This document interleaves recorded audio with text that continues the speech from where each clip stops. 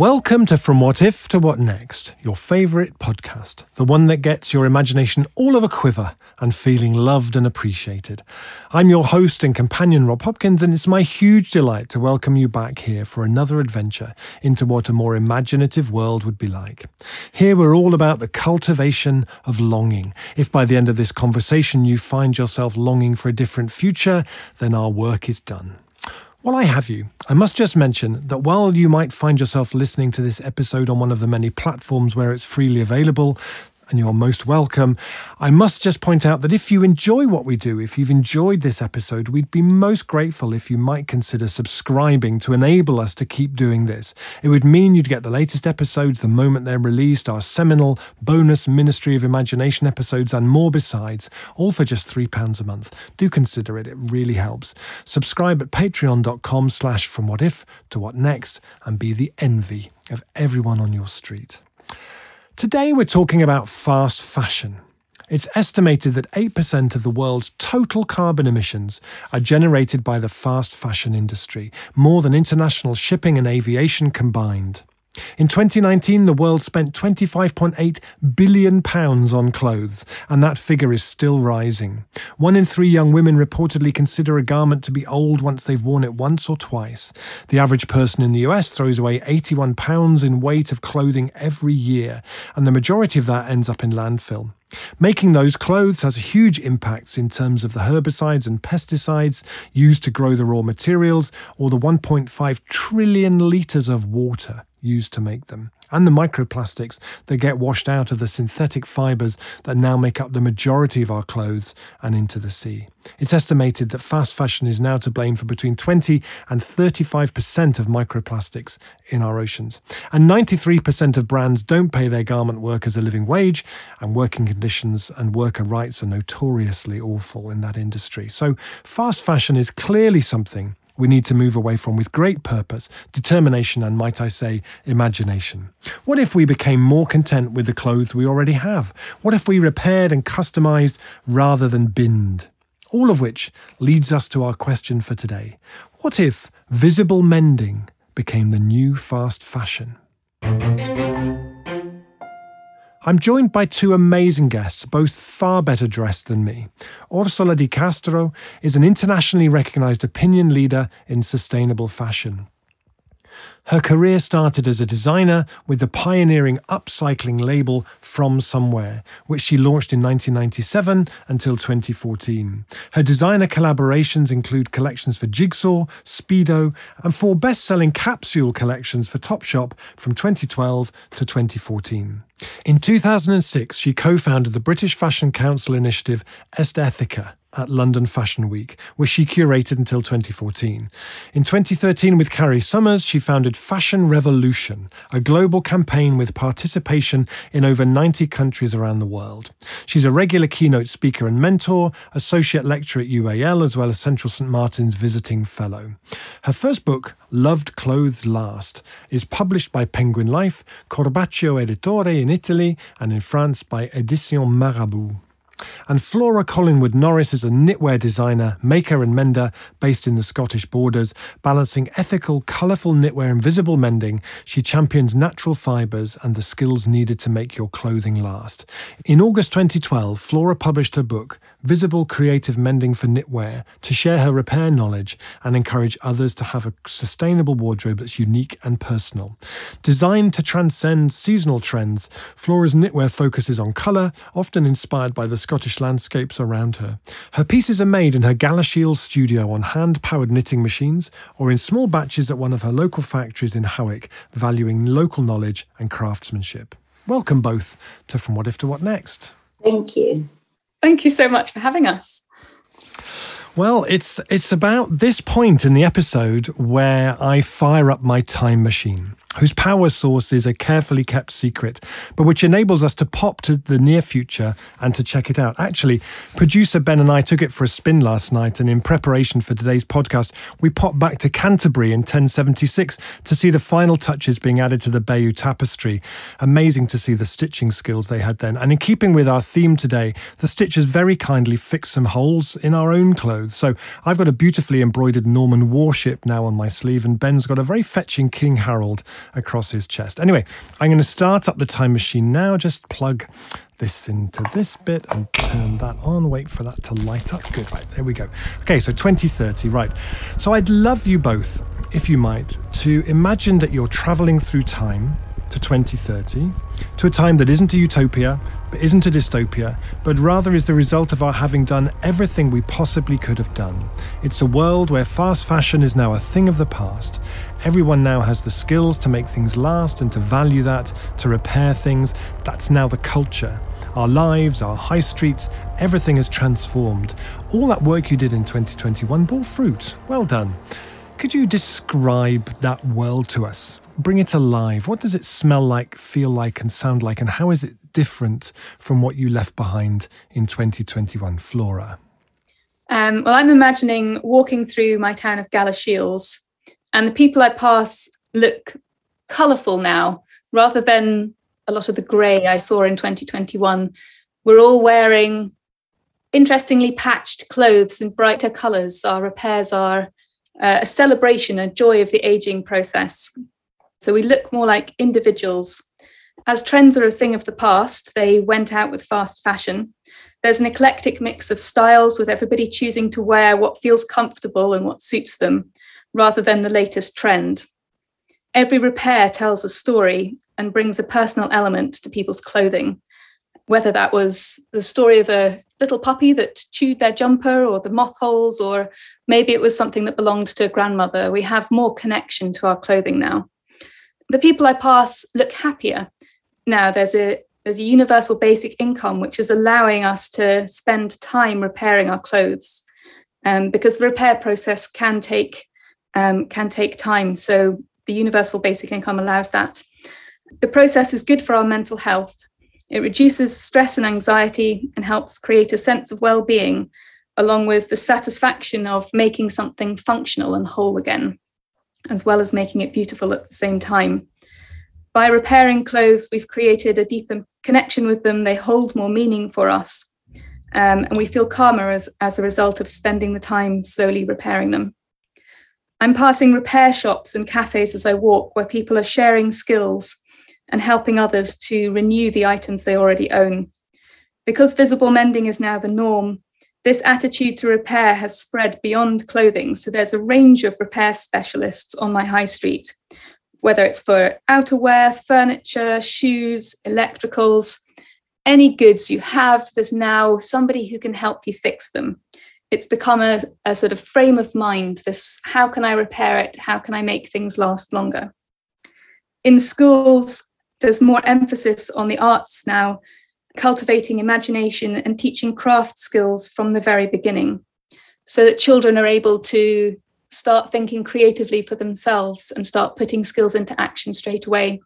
Maybe it's just a case of replacing a button, or maybe they want to customize the clothes that they have and make them more fun. But the arts feeds that, whether it's music, dancing, stitching, they all come together to create this sense of creativity that we now have in society. Universities now teach design using repurposed material, so that the new emerging designers are coming into the world with really exciting, fresh ideas for using all the clothing we have from the decades of fast fashion that are still with us. So there's an exciting new set of designers. And society looks back, I don't want to use the word shame, but we look back, regretfully, at the £2 t-shirts. Now that making skills are highly valued, people are willing to have less, maybe pay a bit more for them, but really look after the things we own. And it's generated a happier society where we feel a bit more fulfilled about the clothes that we have, and has created more meaningful connections. Beautiful, beautiful. Thank you so much, Flora. Ursula. So I'm going to be talking about repairs, but also the reparations that I want to see in 10 years' time, or that I can see if I am outside of now and into then. So, fast fashion is a thing of the past, but luxury has returned to being what it was, 100% traceable and made from materials that enhance our soil and by people who are adequately and dignifiedly paid throughout the fashion supply chain. All supply chain workers have a dignified living wage, and all of their working conditions are safe, ensuring that their environment is safe, because the environment, after all, is something that we all share. When it comes to where I'm standing now, I'm sitting actually, I'm in my studio, so I think, what would I have 10 years from now that I don't have now? Well, just as I am privileged enough to have a cleaning lady, I'm eagerly awaiting for the arrival of my wardrobe nurse, someone that comes every month and ensures that all of the hems of my skirts are up, because after all, I wear and rewear the same clothes at the same time. I mean, a lot of the time. So maintenance is fundamental for them. So I'm privileged. I can have this service. My wardrobe is curated and is constantly monitored as what it needs. Some clothes, as many people who have read my book will know, I like to leave to break. But the ones that need mending are mending. And this is happening throughout my household in anything that is textile. An old pair of jeans turns into a cushion cover, and this rhythm is continual. While right now, I have to be honest, it's pretty disorganized. But for those who don't have that same economic opportunity, every single fast fashion stores provides cheap clothing, because I don't believe that we can get rid of cheap fashion. We will need cheap fashion for those who can't buy better, except that cheap fashion will have been turned around, because the brands will have understood that it is entirely their responsibility to provide with those customers that don't have the economic viability to buy these beautiful, incredibly 100% traceable and transparent luxury. So a cheaper product will be made of innovative materials, will be made of recyclable materials, and repairs, cheap repairs, as affordable as the clothes, will be available in store. This will have increased a sense of understanding of how our clothing are made, and it will have precipitated a whole bunch of semi-industrial techniques, such as upcycling at source, runs of pieces that come out wrong, or kilometers of fabrics that are dyed the wrong color will be reused from the industry where that defect occurs and reintroduced within the market rather than become waste. In essence, we will look at all surplus and we will be preventing it from becoming waste. On my high street, recycling of textile is adequately explained. We know where the technologies have advanced in terms of recycling mixed fibers, but we also know that recycling is not a panacea, that anything that comes from a great excess can only carry a great carbon footprint. So we really are encouraged as a society to share, to mend, to make things last, but above all, to keep. We've switched from being a throwaway society to a keeping society. And our culture, our influencers, our way of seeing things is geared to understanding longevity, and that's it. Fabulous. Fabulous. Wow. Thank you both. That was wonderful. And so I'd like to start, visible mending seems to be an idea that's on the rise, being embraced by fashion schools and designers and others. And certainly Instagram, where people are really able to share their work, is helping a huge amount. I wonder if first we might start by what is visible mending and where is it at in our culture right now? Ursula. Well, I think probably Flora better, in the sense that even though I've written a whole book on darning and repairing, as I said, for me, I always start from the sort of metaphor. What I can tell you is that in terms of arts and culture and in terms of aesthetics, whether you look at textile art or whether you look at high fashion, it's never really not been there. It gets taken, abandoned in this kind of cyclical pendulum that are aesthetic trends. But, whether in shame or in glory, it's been with us pretty much forever. I would say that now, it's certainly on the surface when it comes to a very strong aesthetic, at least in my experience looking at the work of emerging designers. I see the type of upcycling stroke, visible upcycling, mending, and so on and so forth, that really, really strengthens its aesthetic, narrative and storytelling value. So it's certainly, to me, at an all-time, or maybe not an all-time high, but at a certain high. Flora? I would also agree that it's now at a high, and becoming more prominent and more talked about, which is fantastic to see. And for me, visible mending, I mean, it's sort of in the name, but it's a repair that's visible. So you're not trying to hide it. And a lot of the repair work I see and a lot of the repair work I do, it's almost like a hybrid between darning and repair skills and embroidery and embellishment.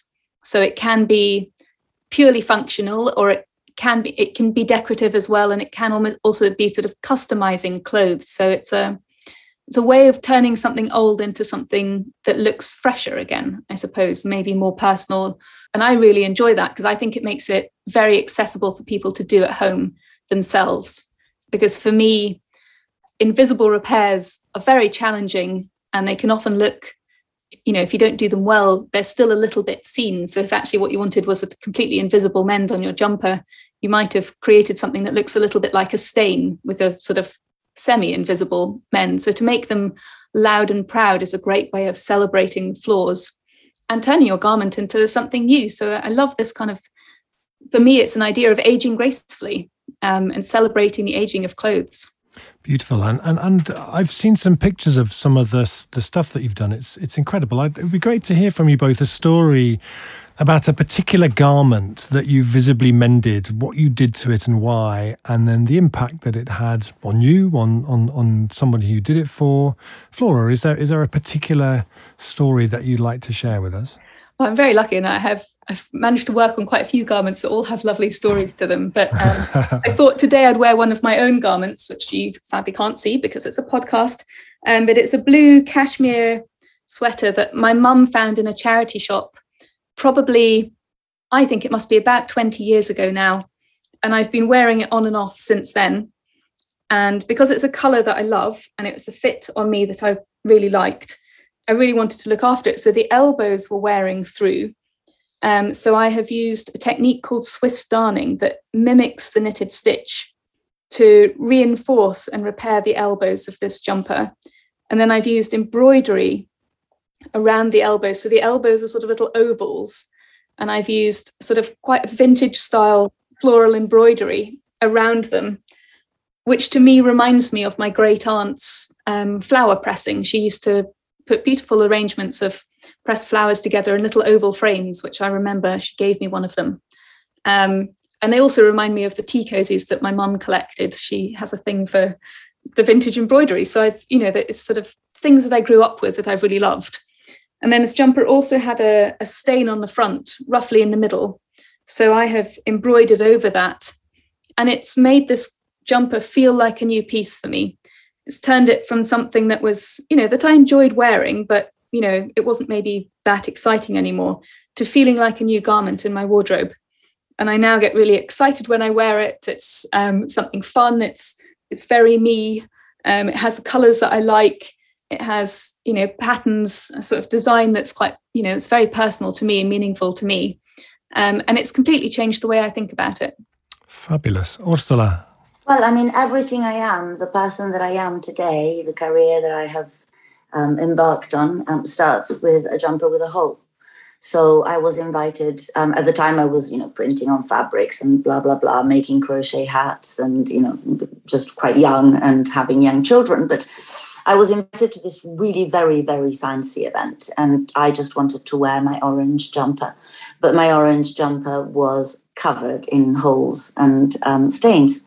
So I'm not a particularly good sewer, mender, but I am absolutely proficient at crochet, which I learned from my grandmother when I was 6. So I took yarn and some beads, and I basically crocheted around every single hole in that jumper. And it had a lot. And off I went to my hugely, incredibly glamorous arts dinner. And within a few days, I had so many people starting to give me their old jumpers from their husbands or their own wardrobes, which had holes. My brand from somewhere was born very shortly after that, and we started selling at The Cross, which was then the kind of super mega cool store. I'm talking about the end of the 90s. Where all young designers were featured. And, from mending holes on jumpers, but leaving the hole visible, because that was my, the crochet was around the hole. I went on to becoming, a brand that actually used huge amounts of both post-consumer waste, so secondhand things like the jumper, but expanded it to all sorts. And then pre-consumer waste, it led me to working with pre-consumer waste and warehouse waste for the big brands you mentioned when you kindly introduced me. And it completely opened that tiny little hole, opened up for me this universe that is the fashion supply chain. And obviously, I got into it via the concept of waste and reimagining waste and loving things that are there and wanting to keep them. But, the rest is where I've ended up. It's Fashion Revolution. So although you both teach people how to do it, isn't the problem that people are so busy at the moment and most likely don't have the time for all the stitching that visible mending requires, although we all seem to manage to find a huge amount of time for Netflix and Facebook in our lives. And to pay people a living wage to do that would make it the preserve of the privileged. And mending was always a necessity for poorer families, one that cheap fashion has largely made redundant. So how do we stop visible mending just being the preserve of the wealthy? Ursula? Well, as I mentioned previously, the first and the main responsibility is on brands. Brands that produce cheap clothing have an obligation to encourage affordable mending.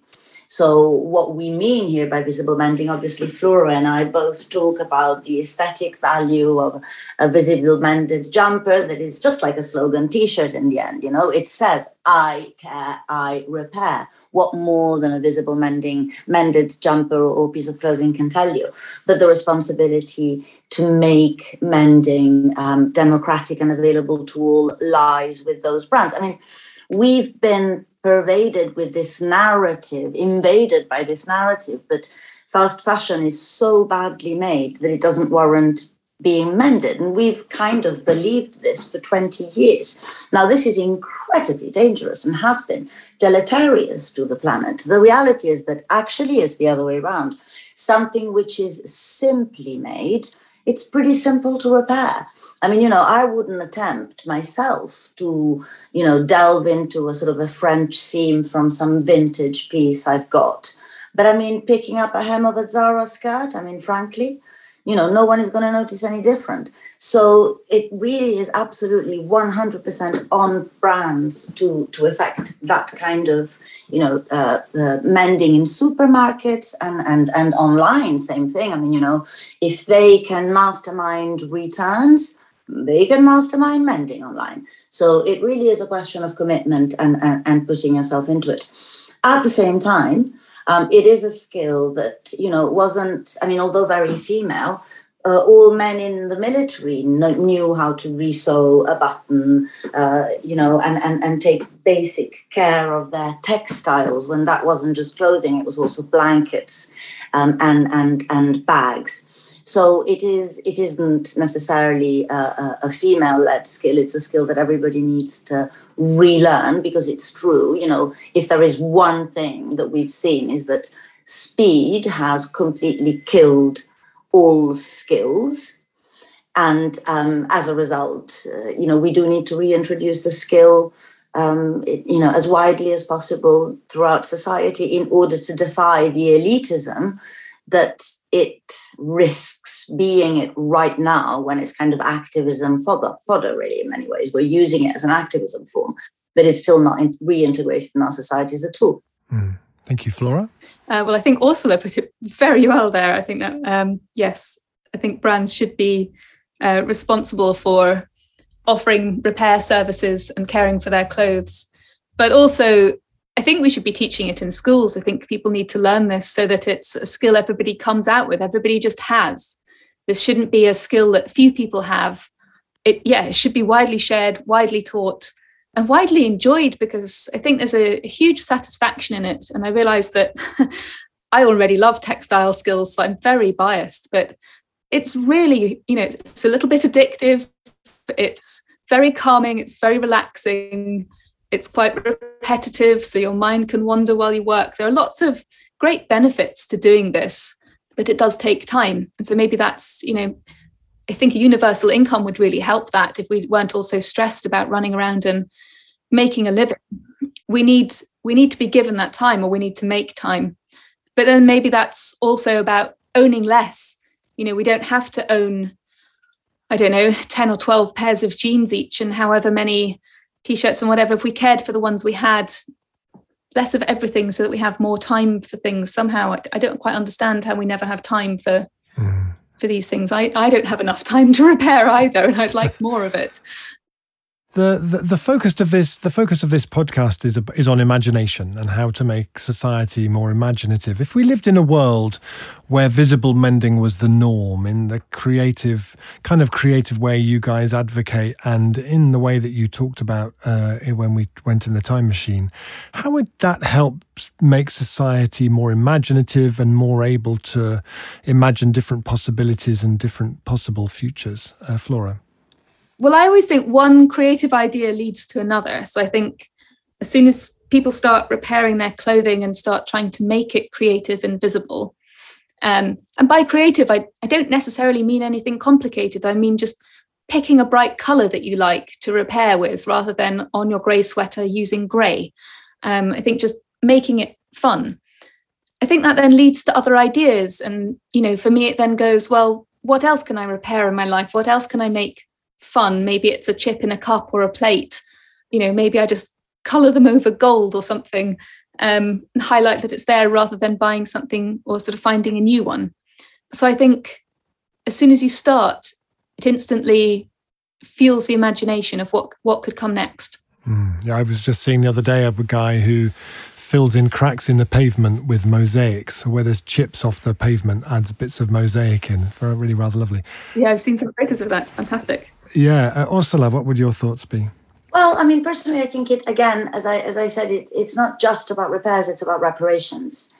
And, we are looking at a future in which we're going to be having to give back land, both to nature and to people from whom it was stolen. So what I would like to see is repair being considered a first step. So yes, repairing one's own clothing is a fantastic first step towards the longevity of your own clothes. And as it's a joyous effort and one that looks amazing, it will have an incredible impact in terms of encouraging your neighbors to do the same. This in itself is a slowing down of the system, because obviously if you're repairing, you're not buying.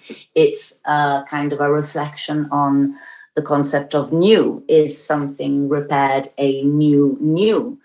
It's a reflection on ownership, whether you decide to repair and swap and so on and so forth. But what I would like to see is the concept of repairing where we've made a lot of damage. So how can we, for instance, create new form of artisans, create new artisanal skills from the waste that we've generated already, from all those clothes that we've chucked away and we haven't repaired, and which are in landfills, and those landfills are in countries that we have already been exploiting for centuries.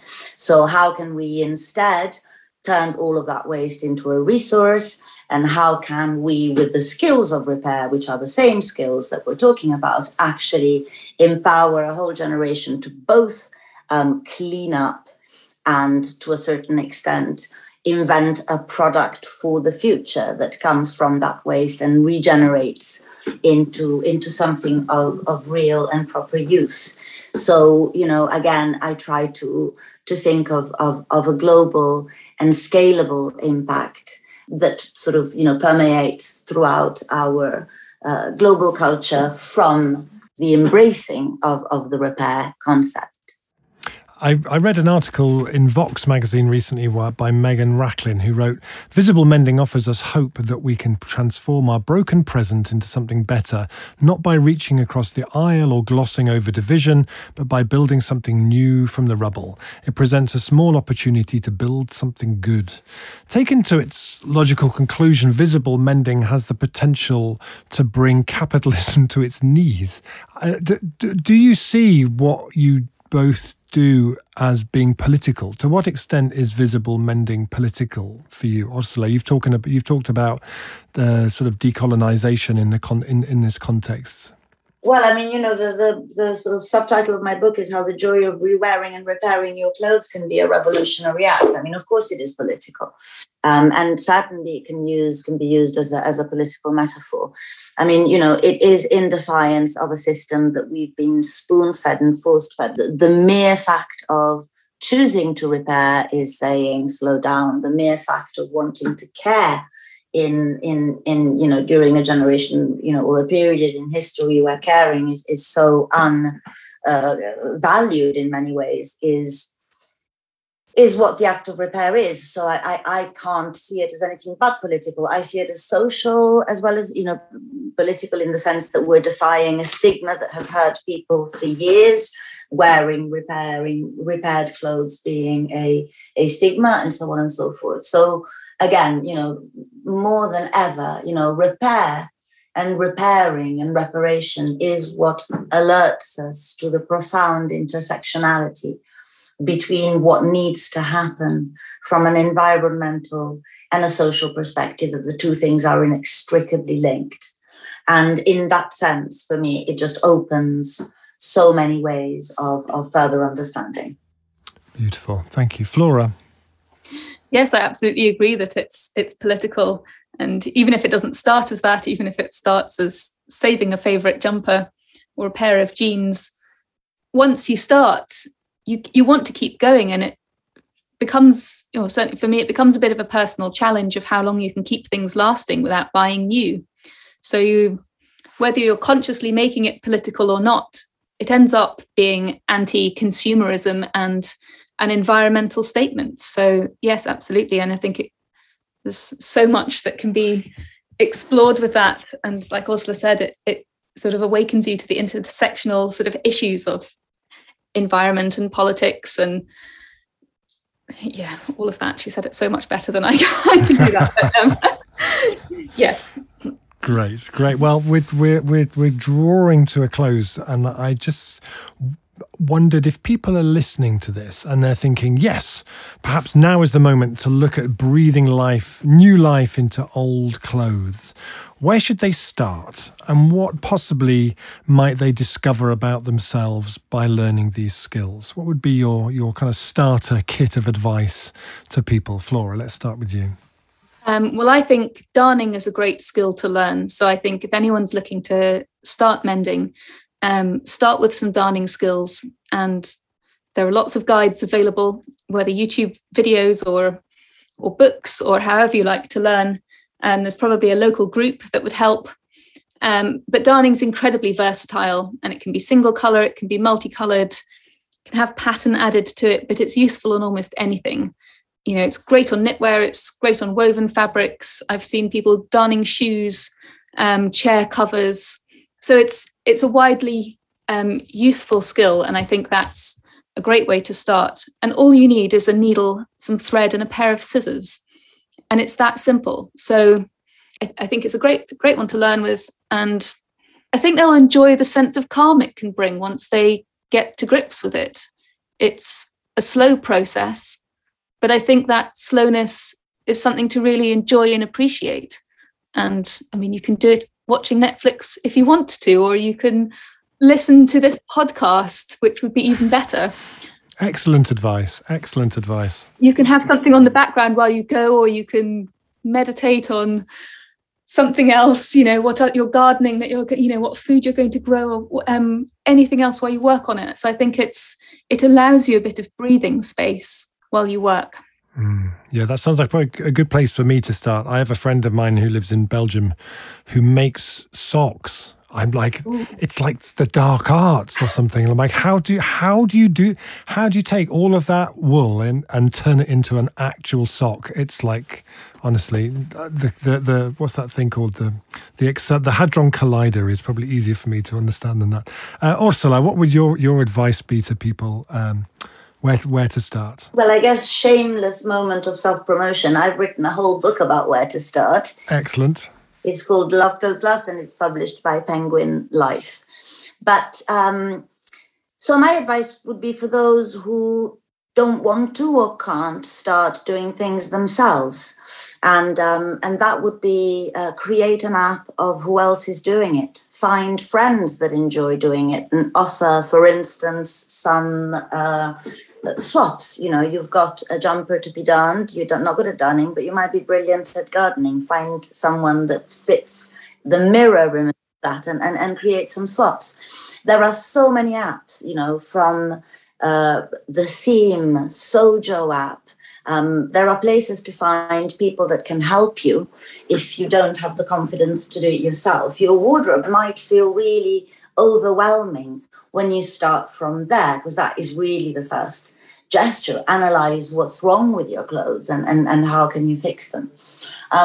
Personally, myself, I have always found crochet to be the most versatile, because not only can it go around holes, but it sort of acts as a kind of an overlock. For the lazy clothes makers, it's fun. You can interrupt, make, clothes hems and add things together and make holes. But, it does take a little bit of practice. Great. Well, shameless promotion is all fine here, and we will put a link to the books, to both of your books, in the bottom of the podcast as well. So thank you both so much for joining me. This has been absolutely glorious. Thank you so much for being here. Thank you for having us. Yes, thank you.